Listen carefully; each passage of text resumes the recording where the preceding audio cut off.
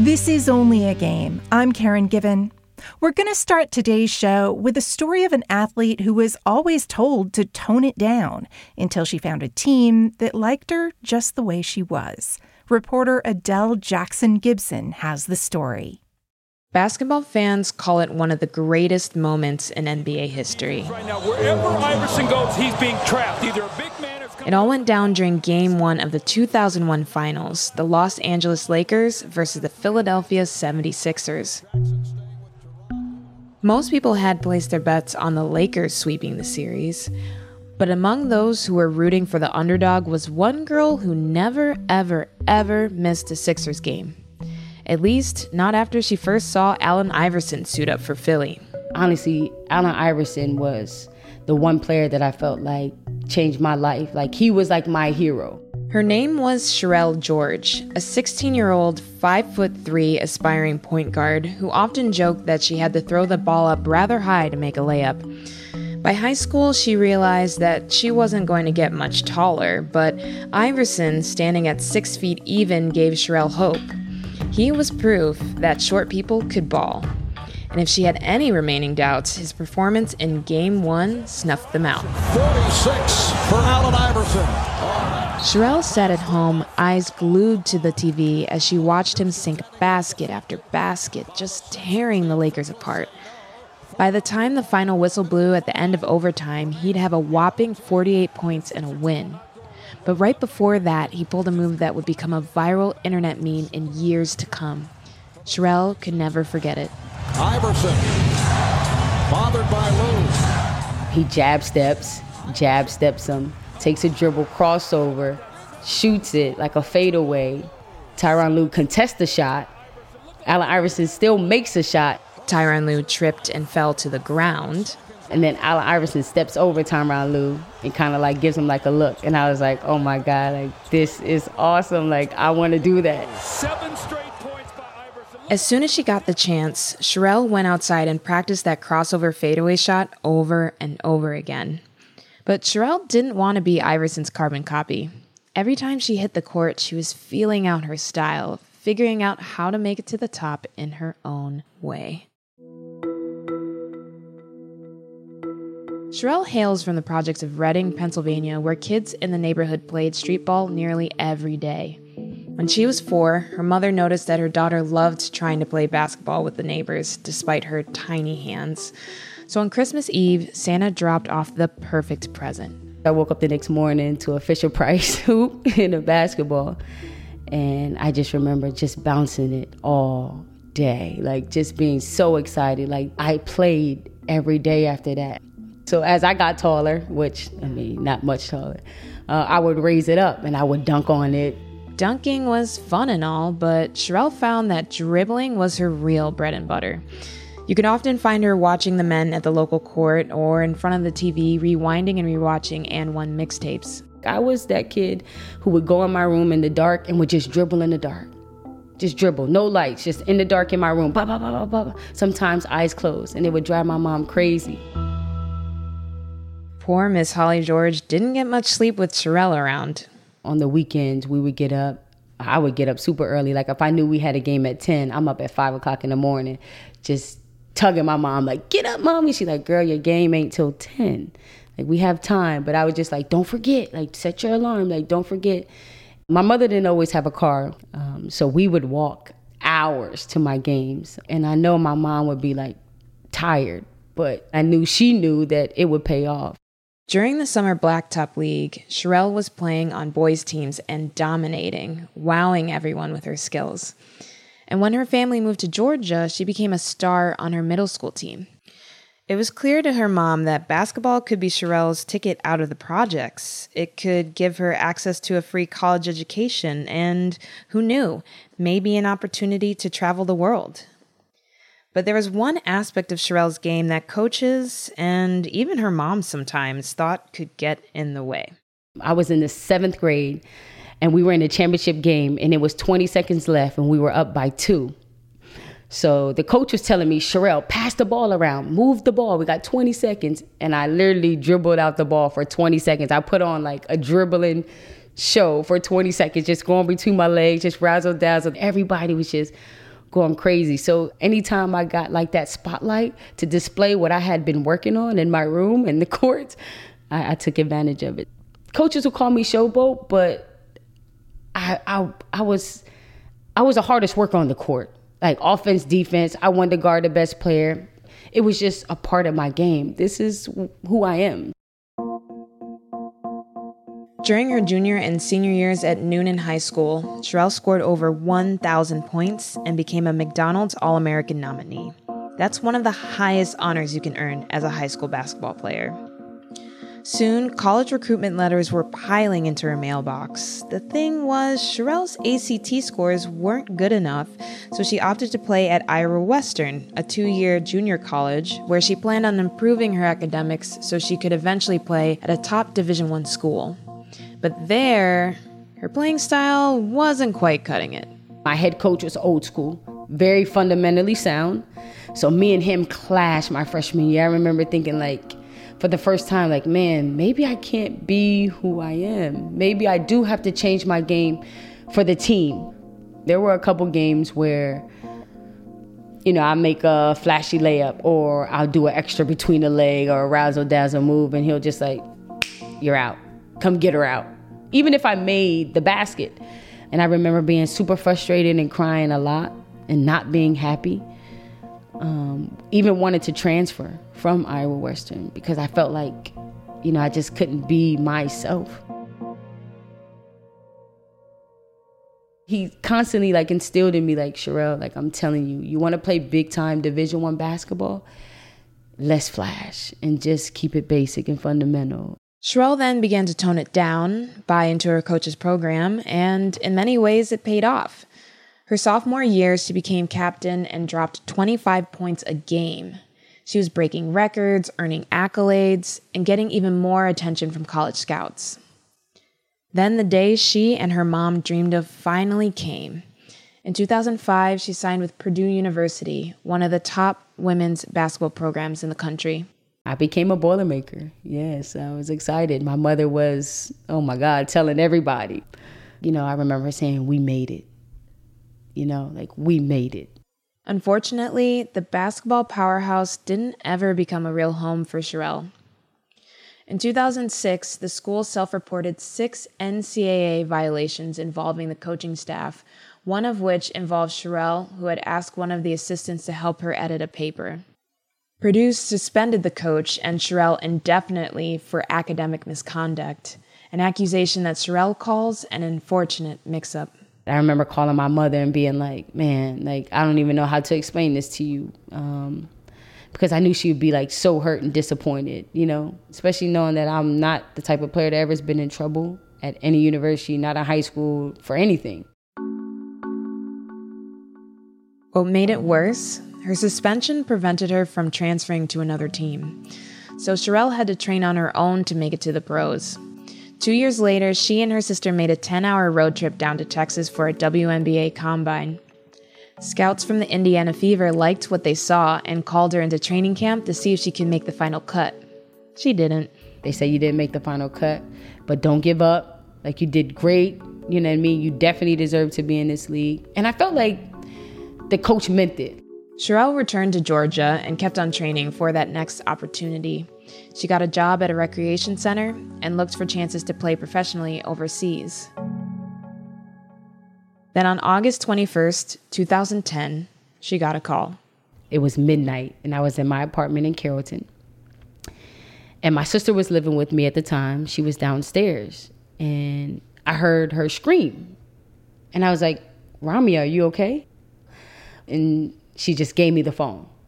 And I hear a gentleman's voice. He's like, I'm from the coroner's office. I have your mother's body, Holly George. Their mother had a heart attack while driving on the freeway, and officials found her dead at the wheel. Cherelle had lost her hero and best friend, and it was all too much for her to bear. The stress of it manifested physically. Cherelle's heart was constantly beating rapidly, but she thought it was just adrenaline. She lost her appetite and was losing weight fast, but she thought it was just grief. Then, before the funeral, her aunt noticed that Sherelle's eyes were bulging out of their sockets and there was swelling around her neck. Her aunt told her to see a doctor ASAP. Blood tests confirmed that Sherelle had Graves' disease, an incurable thyroid disorder that can cause hair loss, bone damage, stroke, and heart failure. Without the proper medication to manage it, Sherelle's life was in danger, and her basketball career, forget it. It was too risky. For most people with Graves' disease, finding the right medicine can be incredibly tricky. Sherelle's case wasn't any different. Her doctors put her on a drug called propranolol, and while Sherelle's heart rate improved, her hair kept falling out, she felt tired all the time, and she was gaining weight like crazy. I was at 180. Imagine that. I have a picture of myself, which I don't share with anybody. You can't even see my eyes. Like, that's how big my face is. After 2 months of frequent appointments, after having lost her mom in the game that gave her life, she walked into her doctor's office frustrated and fed up. And I said, I'm done. I'm not taking this anymore. He said, you can't go cold turkey off the propranolol. You'll be dead in 6 months. I remember just looking at him in his eyes and saying, I'm already dead.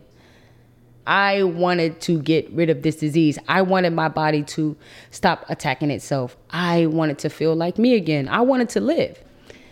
I remember leaving his office and getting in my car thinking like, you're not going to come in this office anymore. It's up to you now. Sherelle then began a long journey of trial and error, trying to figure out what her body needed. She was taking a risk by ignoring her doctor's advice, but over time, her health started to improve. She was doing everything, cutting out processed foods, eating raw, taking this herb and that vitamin. She did acupuncture and cupping, saw a naturopathic doctor. Sherelle also moved to Florida, hoping that a new environment would help her in healing. I had been in Florida for 6 months, and she gave me a call, and she's like, you know what? I think it's blood work time. Let's take your blood work. Last time it was amazing.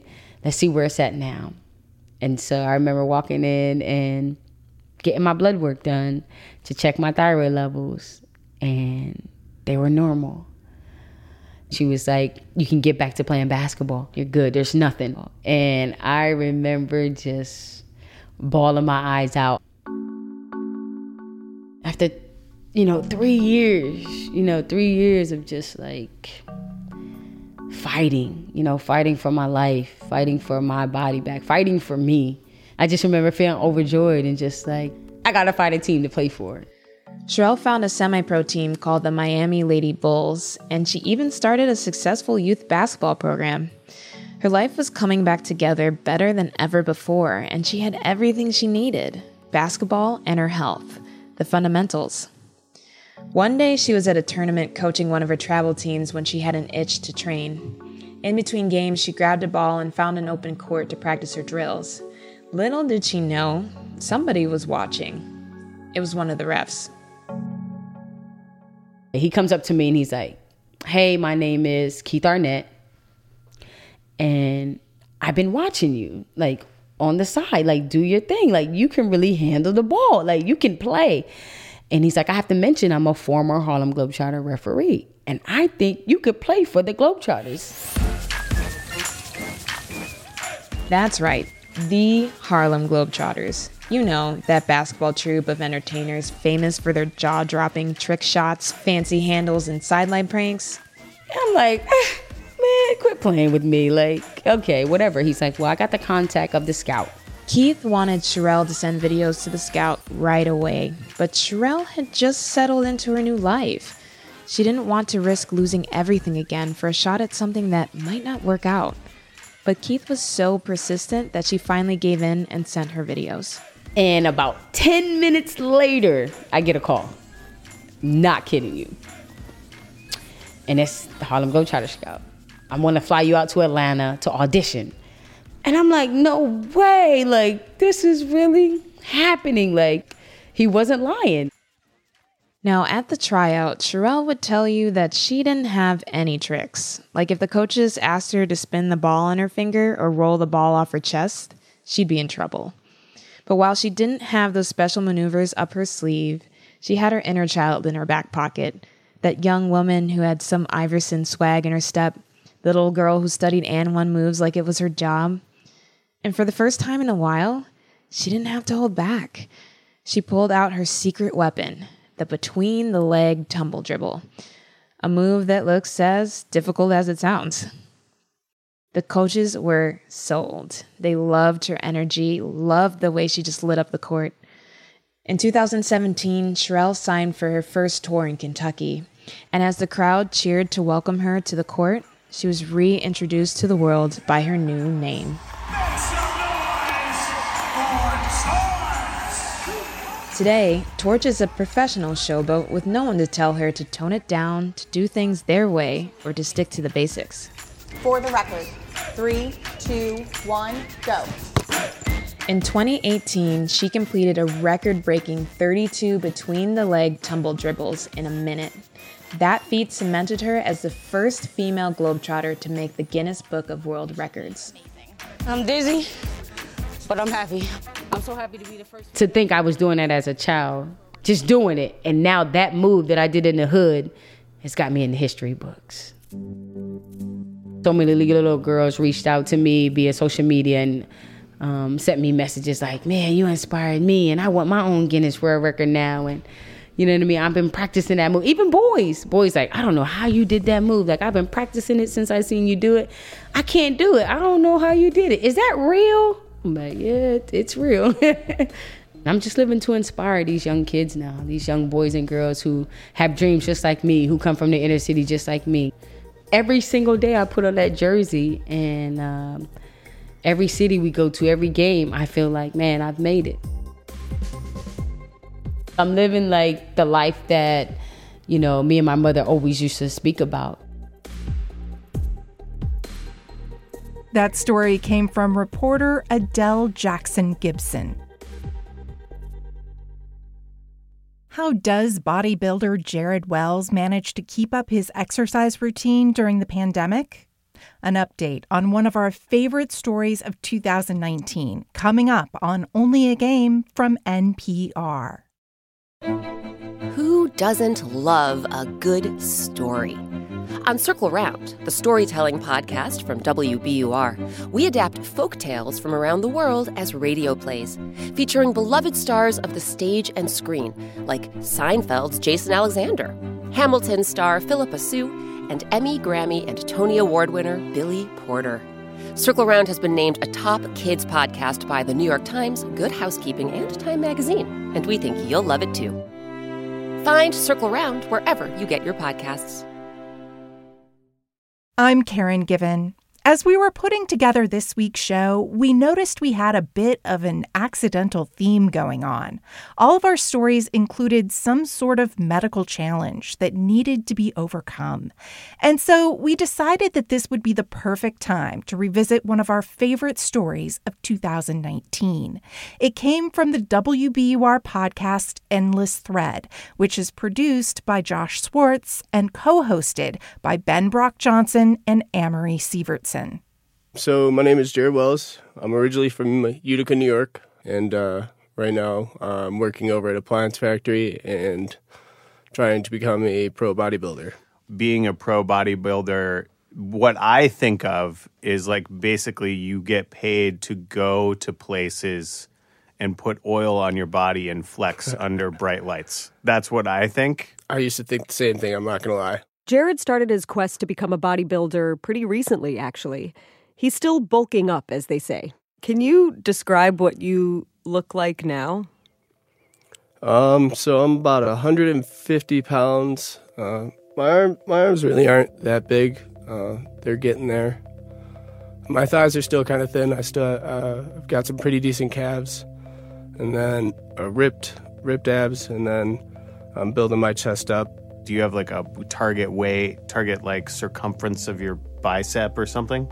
No target circumference or anything like that, but I would like to be at least, my goal weight is 180. 180? Yeah. That's my goal weight too, but I'm 30 pounds heavier than that. Hey, man, we're both 30 pounds away, so. Hell yeah, I'll meet you in the middle. Sounds like a deal.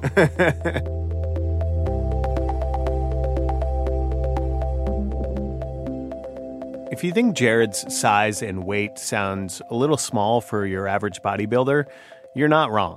This is partly because Jared's new to bodybuilding, but also because it's been a big year of transformation for him. January of last year, I weighed 117 pounds. And I'm just about 6'1". So as you can imagine, that's not very good. I was kind of looking at death's door. My lung function had fallen severely. My mom and I kind of been planning for the worst. We had talked to the doctors about hospice. Kind of have been thinking about that, but I looked my mother in the eye and kind of told her that might be something I want to set up a will hospice, the whole nine.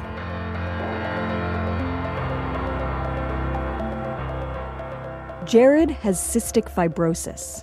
And I'll be honest, I didn't know a lot about this disease, but Jared has lived it pretty much for 22 years, since he was born. So cystic fibrosis is a degenerative genetic disease that affects the lungs and sometimes the pancreas or digestive system.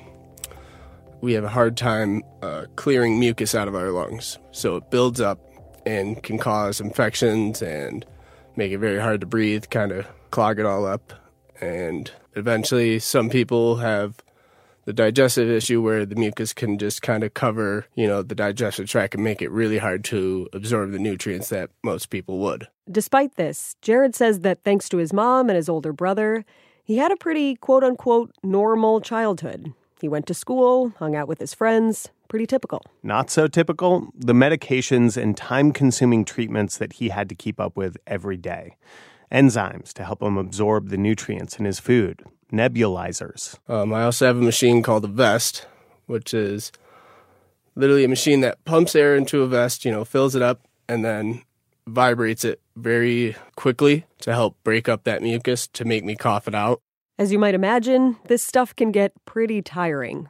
And last January, Jared was freaking tired. After so many years, I was kind of just sick of it. Even if I did everything right, I felt like I was still going to get sick, and I was just prolonging the inevitable. And I kind of just let myself go. I kind of just decided to enjoy my life to the fullest instead of doing what I need to do to prolong it. Translation, instead of doing his treatments, Jared would go hang out with his friends. He started drinking a little bit more. He started sleeping more. Which doesn't seem like a big deal on the surface, but when you have cystic fibrosis, backing off of the fight starts to turn into a death sentence. And Jared knew that. He just thought he was ready for it.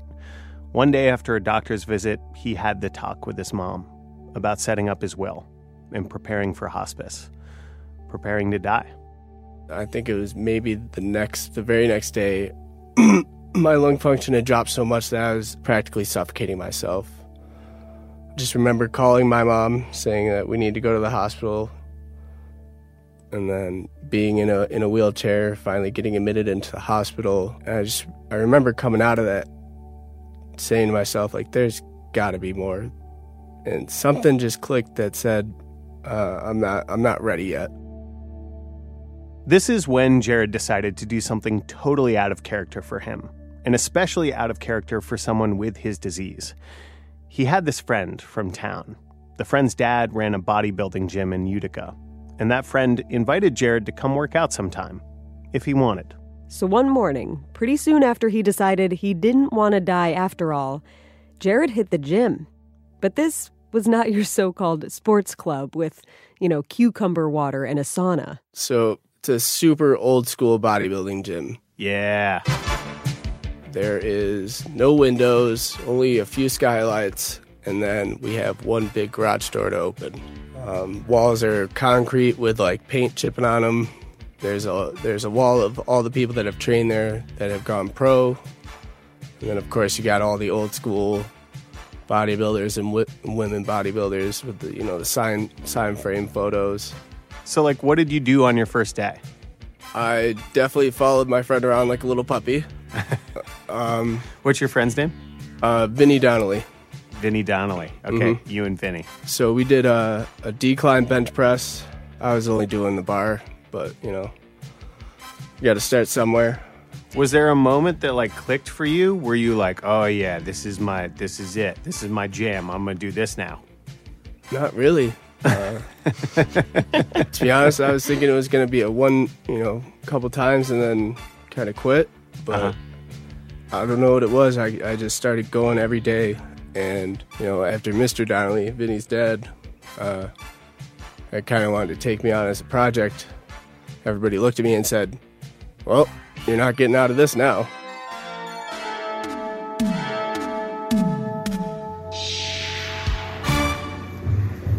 All right, wreck it. Come on, Jared, own it. Pull. Hold it. Nice job. Jared says Mr. Donnelly's about 6'3", a pretty massive guy. He is very hard of hearing, so sometimes you gotta like scream in his ear. But, you ask him any questions about bodybuilding, he's more than happy to help anyone. He's just that kind of guy.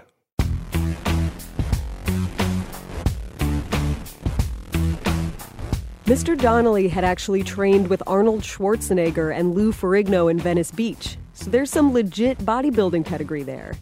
And he saw something in Jared. Partly attendance. They'd train at 6 a.m. every day, because Jared wasn't really into having an audience. There were fewer people there to stare at Jared, who was frail and pale and honestly didn't look like he could lift much of anything. I would have to say it was probably like 2 or 3 weeks down the road when I started actually having energy, and I put on, 5 pounds of weight, and I was like, this is amazing. This is exactly where I wanted to be.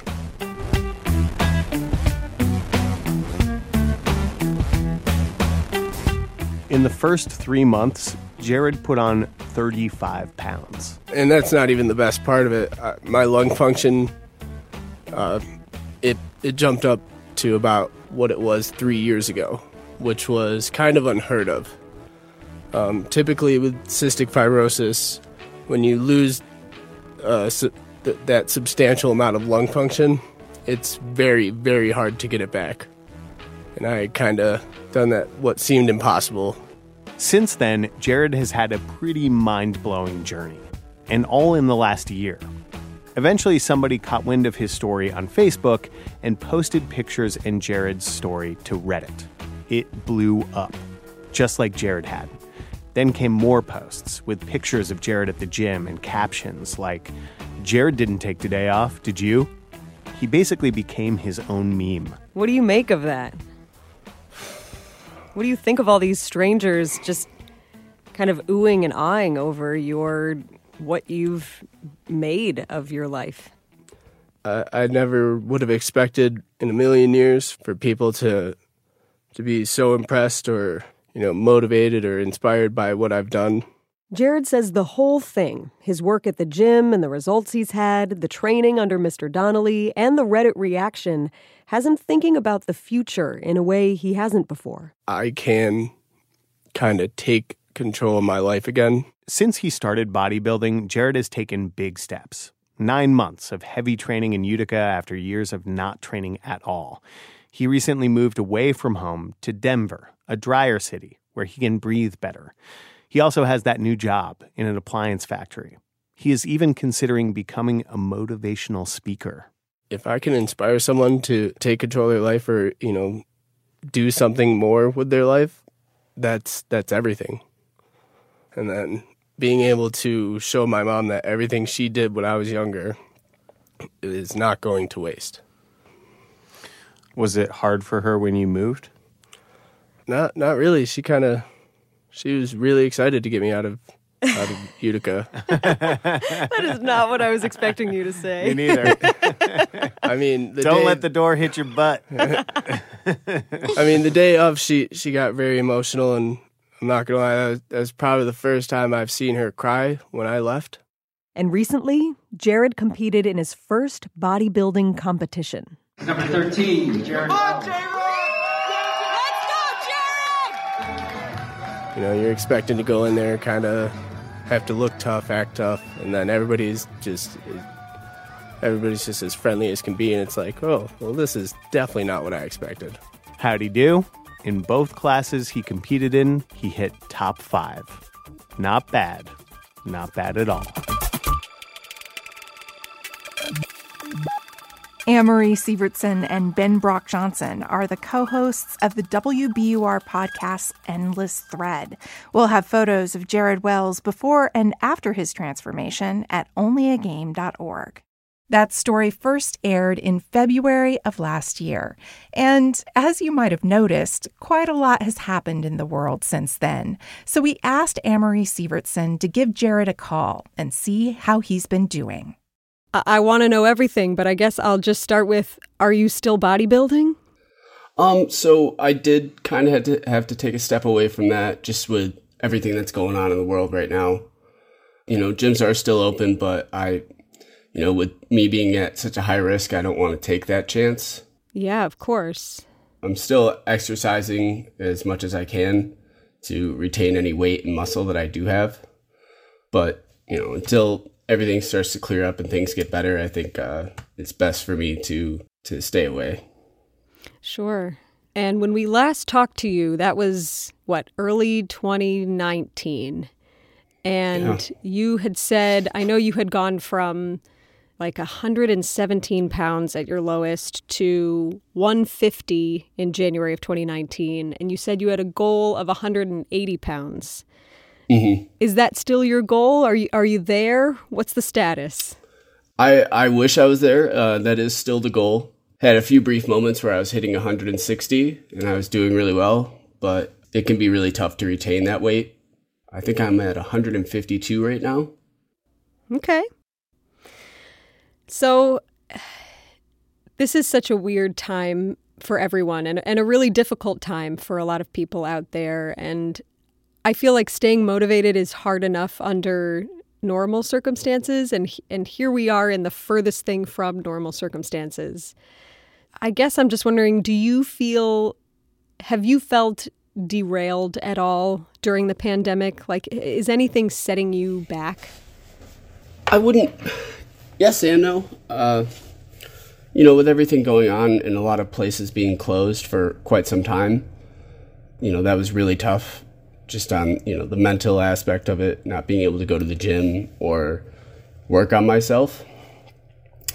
But at the same time, no, because things are closed down or, life isn't necessarily going the way I want it to go, nothing's really changed. It's continue to work on myself to be better, to get better, and do it at whatever cost there is.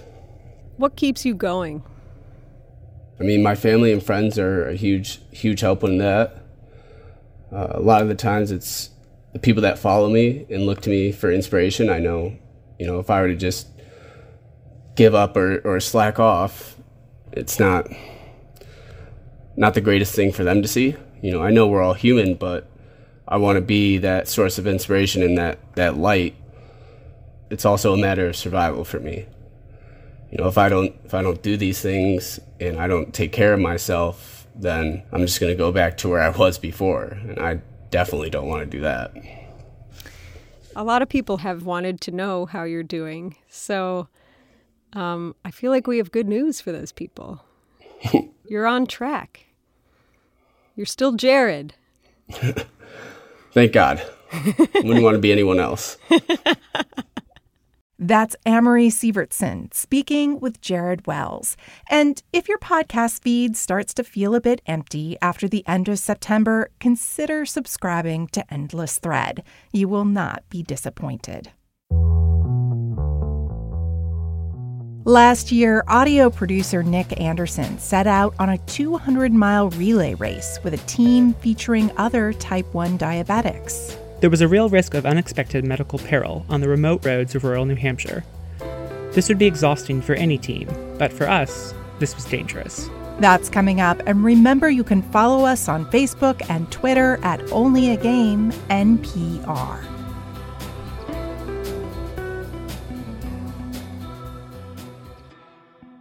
Need to escape the news for a moment? Check out Endless Thread, a podcast from WBUR and Reddit. From mysteries to histories to stories that will remind you of our shared humanity. Subscribe to Endless Thread on Apple Podcasts or wherever you listen. I'm Karen Given. Next week on Only a Game, Bill Littlefield returns. But now it's time for Charlie Pierce and the week's news. Hi, Charlie. Hi, Karen. The Washington football team has hired Jason Wright as their new president.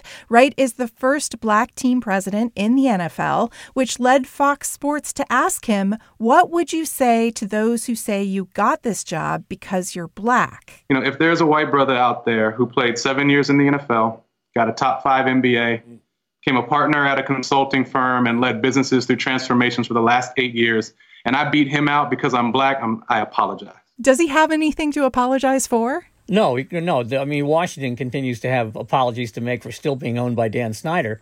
Well, other than that, I've got no problem with Jason Wright. He doesn't owe me an apology. Absolutely. Well, Wright says his hire signals a shift in direction for the Washington football team. You are on the record as saying that there is no fix for a bad owner. How much can Wright accomplish with Dan Snyder still in the picture? Well, we're going to see, aren't we? I mean, you know, as long as Dan Snyder is still the owner, the possibility for disaster is always imminent. At least once per season, MLB dissolves into an unwritten rule debate. This year's drama came thanks to Padres' Fernando Tatis Jr., who swung on a 3-0 pitch in the 8th inning. A grand slam, and the Padres go on top 14-3. It was the first grand slam of the 21-year-old's career, but instead of congratulating him, his manager called it a learning opportunity. Wait, I thought the whole point was to score runs, but I guess not when you're already up by 7? Let's get one thing out of the way first. Apparently, Tatis either missed or ignored a take sign, which is not a good thing to do. That's the issue between him and his manager, and it's a legitimate one. That having been said, the unwritten rules should all be written down and then burned in a fireplace somewhere.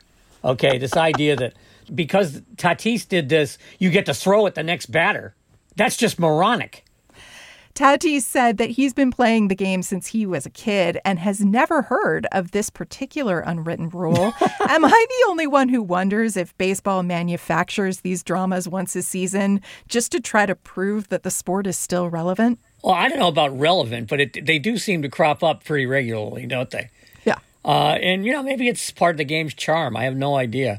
But it seems like we all ought to get over them by now. I mean, it's always couched in, you know, kids today, basically. And this is now the 9th generation of kids today. So maybe the unwritten rules should just go away. Big Ten Commissioner Kevin Warren has said that the decision to cancel the 2020 football season will not be revisited, despite some pretty intense pressure. I'm not surprised that players want to play, but I am a little surprised that parents of players at Michigan, Iowa, Ohio State, Penn State, and Nebraska have signed letters asking that the season be allowed to go on. You? Sports parents, no different from kindergarten soccer all the way up to Big Ten football. We've shined up all our lawn chairs. What will we do now? We'll have to talk to each other on Saturday afternoons. This is a terrible thing. NCAA President Mark Emmert said this week that next spring's championship tournaments, including March Madness, could be played in bubbles. And I find this really perplexing because nobody's talking about playing regular season college games in bubbles. So how would the NCAA figure out who to invite? I guess they're hoping that they get enough games in so that they can put together a field. I have no idea. I don't have an answer to this question. As long as you're going to have a sport which requires transcontinental travel, there's no way to keep the disease out. I don't care how many tests and how many epidemiologists your university hires.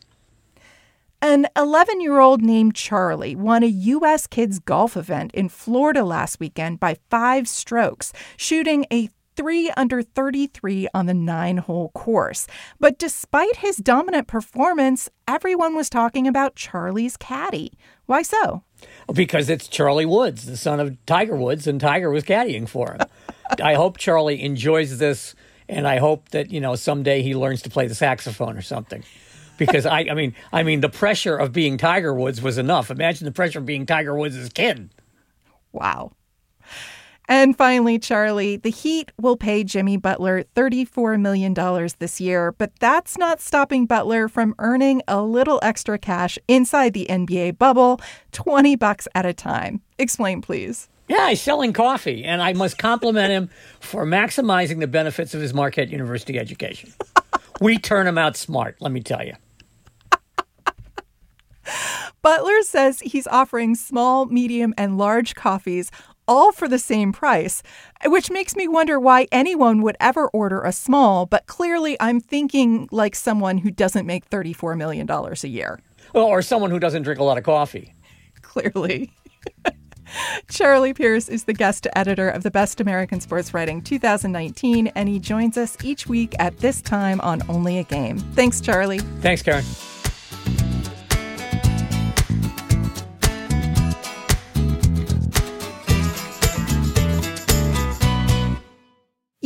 With only a couple of episodes left, I think it's about time we finally come clean.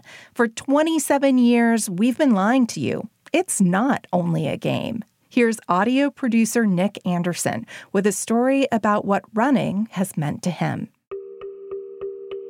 There are many things you learn as a newly diagnosed type 1 diabetic, cloistered in the bright antiseptic safety of a pediatric intensive care unit.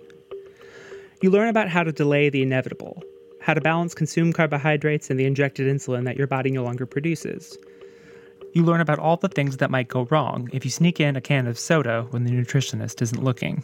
You learn how to explain your incurable condition to friends and teachers and classmates so everybody can understand why you might need to tap into your special supply of orange juice after gym class. And you learn how important it is for blood sugar control that you have a regular kind of physical activity that you enjoy, so you can have a check on high and low blood sugars and keep your body in a regular and healthy routine. For me, at age 11, this unwelcome diagnosis was well-timed on the physical activity front, as I had just started middle school and was about to begin running cross-country. Running was new and easy, and surprisingly, I showed real promise. But something I didn't learn at age 11 in the pediatric intensive care unit was how to balance my blood sugar after running 15 miles at 4 a.m. That I had to learn on the road.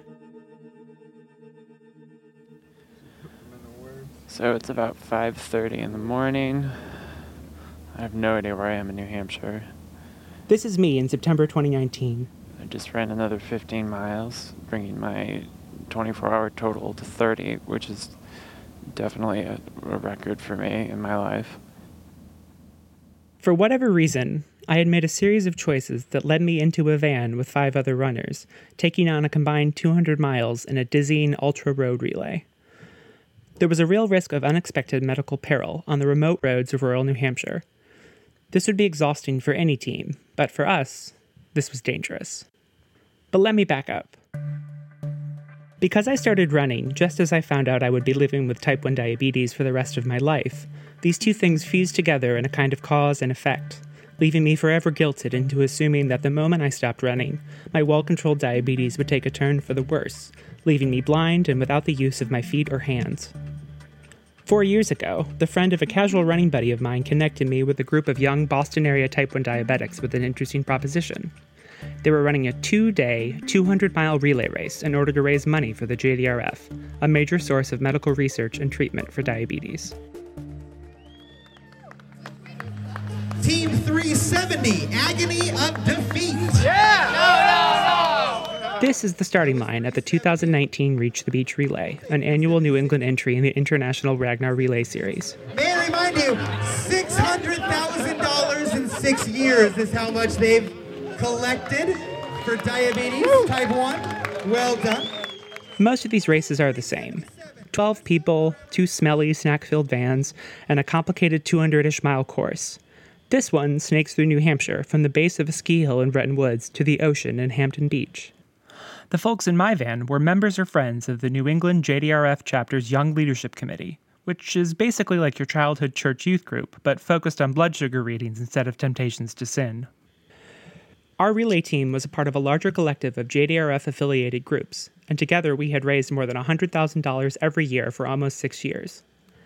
After my initial race in 2016, I kept coming back to New Hampshire every autumn, and last year, when I couldn't convince 11 other people to climb on board, my team foolishly decided to cut 12 in half and do the same overall distance with a mere 6 runners.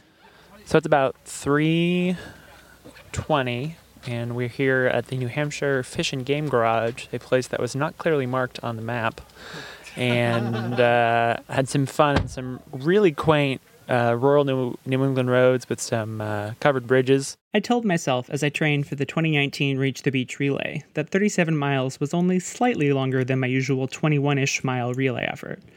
And I was feeling good on Friday afternoon as I got ready for my first 15-mile leg. My blood sugar's in a good place for a run, and the team's going to stop for me at about halfway. I'll check my blood sugar there, and we'll see what's going on. But these optimistic feelings were all lies, I would quickly discover. The first 15 miles were rough. Stupidly, I chose to average a 6:30 mile pace the entire time, which was much faster than I had wanted to hit on the first bit of a 37-mile race.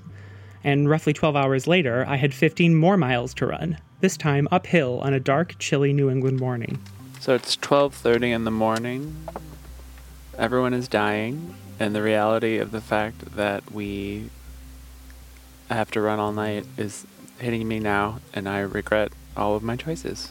About 7 miles later, I tried to shrug off an energy waffle cookie that my diabetic teammate shoved in my face. I got a stern lecture about unexpected low blood sugar, and a quick check of my continuous glucose monitor confirmed my teammate's suspicion. I ate the waffle, which was delicious, because having a fellow diabetic scold me made a difference that a non-diabetic never could. It was a pretty pleasant 15 miles. I had no idea how far I was or where I was or how many miles I had left. And I couldn't really see because it's the middle of the night. And I ran up some steep hills, and the only way of knowing it was looking at the little lights of people as they popped up. But I felt pretty good, and I kept a consistent pace, and I just ran. So it's about 2:30 on Saturday afternoon. We're very, very close to the beach in the titular reaching of the beach. I have 8 miles left. I have quite a few blisters. My whole body hurts, and I haven't gotten any decent sleep in about 36 hours. And you know what? Screw it. Let's finish this. In keeping with established tradition, our entire team of 6 exhausted, sweaty do-gooders met on Hampton Beach and ran toward the giant inflated finish line together. Everything hurts. It hurts so bad. Oh, God. As I staggered across the finish line, slowly, painfully, gratefully, I was happy to tack another year of beach reaching onto my running shoes. I was proud that our team made it to the ocean in one piece. With just 6 runners, we'd covered 200 miles. Shoddy pancreases be damned. That's audio producer and runner Nick Anderson.